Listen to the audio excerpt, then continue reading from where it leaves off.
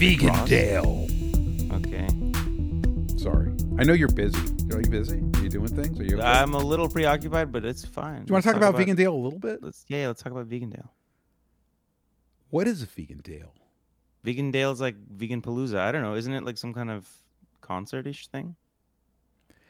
Yeah, it's like one of those vegan fairs. Where is it? It's an event Can I check on it? that travels. So it goes from, like, I think they do Miami, New Mhm. York, Los Angeles, Chicago. So it's like a kind of a vegan palooza. They're promoters. They're definitely, you're not sure whether or not they're super down with the vegan cause, but these are big, large scale events that bring a lot of people to the table. And what Vegandale does is they, maybe differently, is they bring big name acts. So they have concerts too that are connected with their vegan food fair events. And there's kind of this situation where a lot of vegans are up in arms. And I've seen some posts on social media. I've seen some, video YouTuber vegan people complaining about it, about how they have hired Rick Ross, who's a rapper. He's like this, pretty famous, well-known rapper, kind of an opulent kind of, he's into excess. Mhm. And so he is headlining Vegandale. And who else is performing?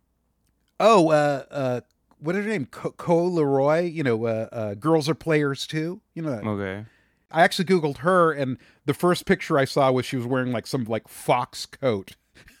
So obviously she's not vegan either. The situation with Rick Ross, which is kind of well documented. I mean, he raps about it. He owns 30 Wingstops. Yeah. And also, I guess he has some like pets, like a zoo, some exotic animals. So the real opposite of a vegan type person. He's not vegan. Yeah, he's not vegan. Couldn't Vegandale just get Moby? Who do we have available? Okay, so the situation is a lot of vegans are mad because and I mean I can totally understand this situation where it's like, why give money to someone who is buying into the factory farm system. Especially Wingstop seems like such a non-vegan thing. Mm-hmm. And cruelty and violence. However, my position was like definitely opposed to a lot of people's opinion. I just feel that vegans are too comfortable in their own bubble. We're too comfortable in our echo chamber. And when someone like Rick Ross, like a non-vegan, is at a vegan event, he's going to bring a lot of mainstream people that wouldn't normally go to a vegan event. Mm-hmm. And it would bring a lot of discussion, experiences. Sure. People that wouldn't normally eat vegan food would be at these events because they have nothing else to eat but vegan food. And they're at Vegandale. Right. So, I mean, I think there might be a difference between bringing somebody who happens to be like a meat eater in their regular private life because they're an entertainer and you need entertainers. And that might be a little different than someone who's actively promoting the factory farm system and it's like their core business and they're like, vocal about it. My issue is not against Rick Ross. Mm-hmm. I mean, I don't support what he does.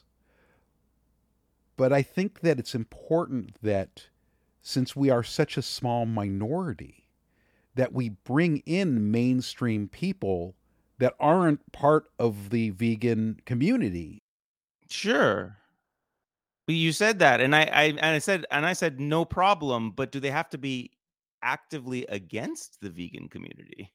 Is he actively against it, I or don't just not part of not the by stream? he's just part of the normal like world we live in where Wingstop is normal. Do we need to trench into some kind of tribalism? Like, this person's bad, that person's better because they only eat hamburgers on Right, yeah, there's like Thursday. a spectrum of shittiness, and I'm on it too, and you're on it, and we're all kind of bad people to some extent, and we're trying to be better. And yeah, I don't know, like, sure, you can draw a line. The line you have to draw a line on the spectrum of shittiness that I just made up somewhere.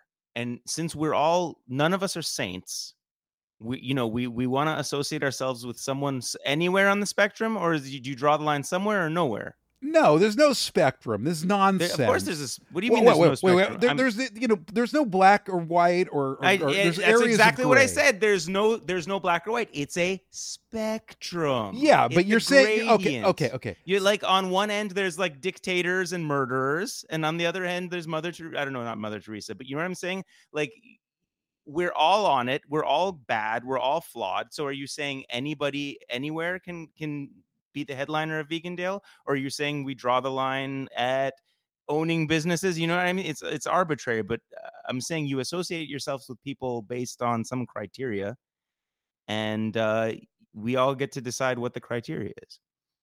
When we get up in arms about a person that's doing in the acceptable world, obviously in the vegan world, obviously he's whatever, a bad guy. Yes. But in the real world, he's an entrepreneur. Sure. And people like, let's say, Gordon Ramsay. What makes compare Gordon Ramsay to Rick Ross? They're both big personalities. They both deal in cruelty. Sure. So I mean, and not only that, Gordon Ramsay actively promotes vegan products. Like, he's promoting some vegan ramen right now, and I'm going vegan for lunch. Sure. So again, what's the difference? Do we have to put people on a scale? Oh, this person's worse than this person? No, that's what I'm asking you. Is anybody not allowed? What's the difference? Well, I'm not saying Rick Ross shouldn't. I'm not agreeing, like, no, don't let him perform at Vegandale, right? I'm asking you a question. Is there no criteria by which someone should not perform at Vegandale? Regardless of whoever made the choice of bringing Rick Ross to Vegandale, or whoever made the choice of having Gordon Ramsay promote almond milk, or whoever decides to make these things, it's all a capitalistic choice. Okay, we cannot control the gears of capitalism. The reason, well, we can, insofar as we can choose whether or not to buy a ticket to Vegandale. That's correct.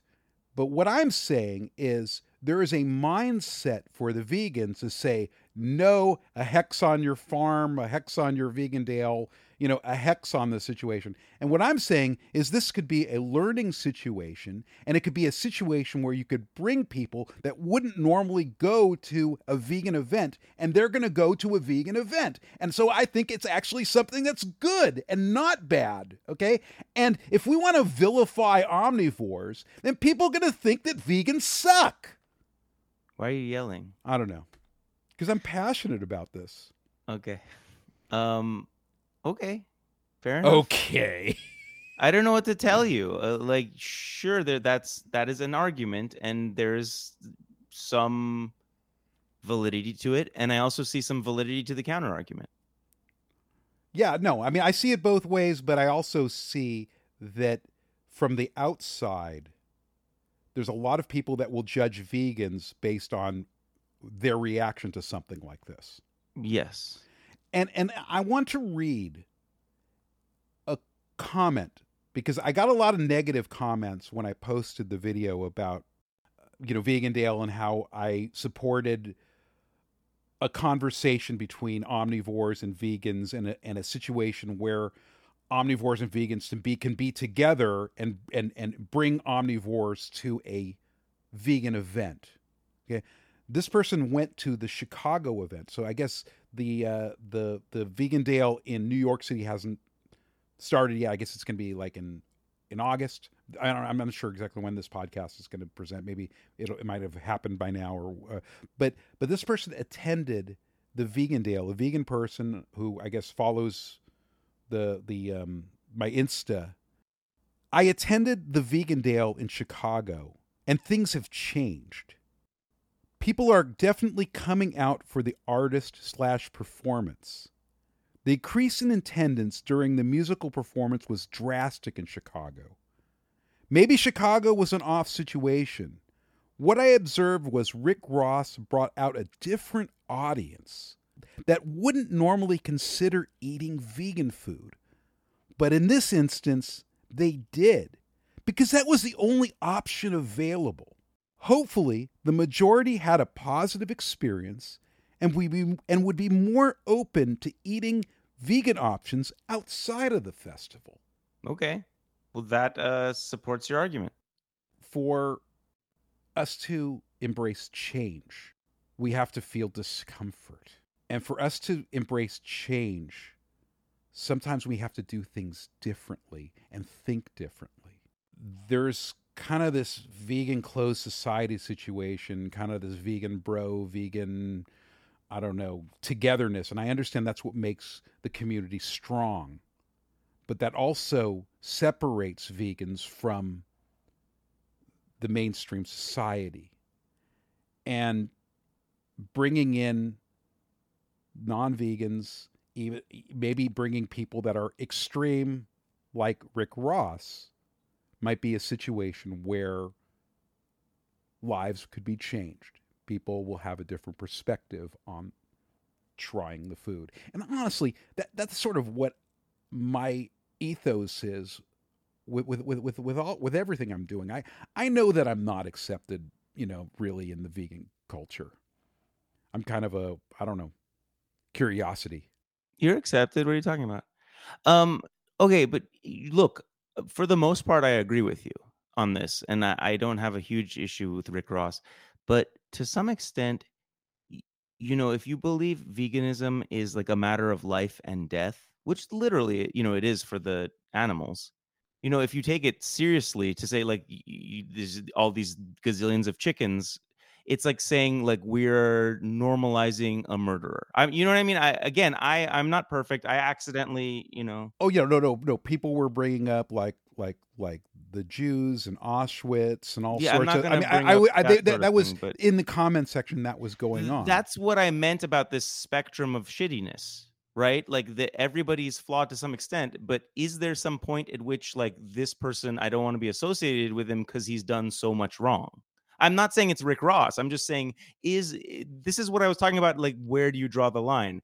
And I don't think it's at Rick Ross. I think you're right that it was productive to have him draw an audience of non-vegans to be in a vegan place. That was all good. But the question is there not some like moral criteria by which you don't want like that person's like so-called toxicity to mar your event? Well, if they're bringing non-vegan food to the event, Right. So I'm saying again that there is a spectrum and there is a line. And what you're arguing is Rick Ross is on the right side of the line. And okay, fine. no. I'm arguing that having these situations where you bring people that are not, you would not be associated in the vegan sphere, that are not vegan, to a vegan event, I think is productive, especially when they can bring an audience right. that hasn't experienced a vegan event before. And and it's just like, I mean, obviously, there's people that want to have sort of a like a fortress mentality. Like we want a place of comfort and a place, a safe place. And obviously, this isn't it. No, but here's the question. Are you saying, are we making a moral compromise for the greater good? Is this a utilitarian decision? Because you could also argue like giving this guy money means he can invest in another Wingstop, right? Yeah, or maybe have a vegan option at the Wingstop. Sure. But like you're paying him, and that money could go to like, and he's developed a. This is not about Rick Ross. I can totally understand it, but I mean, I can also create a situation where most vegans are, go to a grocery store and we're paying into the Sure, factory exactly. farms every And time we yeah, step out of our exactly. apartment, Yes. and Yeah, every time we right, make right. our choice, these choices, when we buy field roast, we're giving money not to a vegan company, but we're giving money to Maple Leaf Foods, the Right. largest factory farm in Canada. So, when we buy Follow Your Heart mayonnaise, we're giving money to the largest factory farm in Europe. We don't live on a homestead. No. I'm saying that the You're saying world like is right. the world is what it is. Okay, Mm-hmm. we are placed in this world, and I feel that we need to start doing things differently because things aren't going the way we need it to Right. go. Yes, that's absolutely true. We are expecting different results by doing the same thing, and to some extent we do have to be honest with ourselves and admit like not everything is working. It's not working. It's not working. Veggie Grill closed. Hey, yeah, Veggie Grill closed. See what happened, man? Proof it's not working. Okay. So anyway, all right, man. Well, that was an interesting conversation, at least. But I mean, I really, I do feel that I become the bad guy when I, express my opinion like this.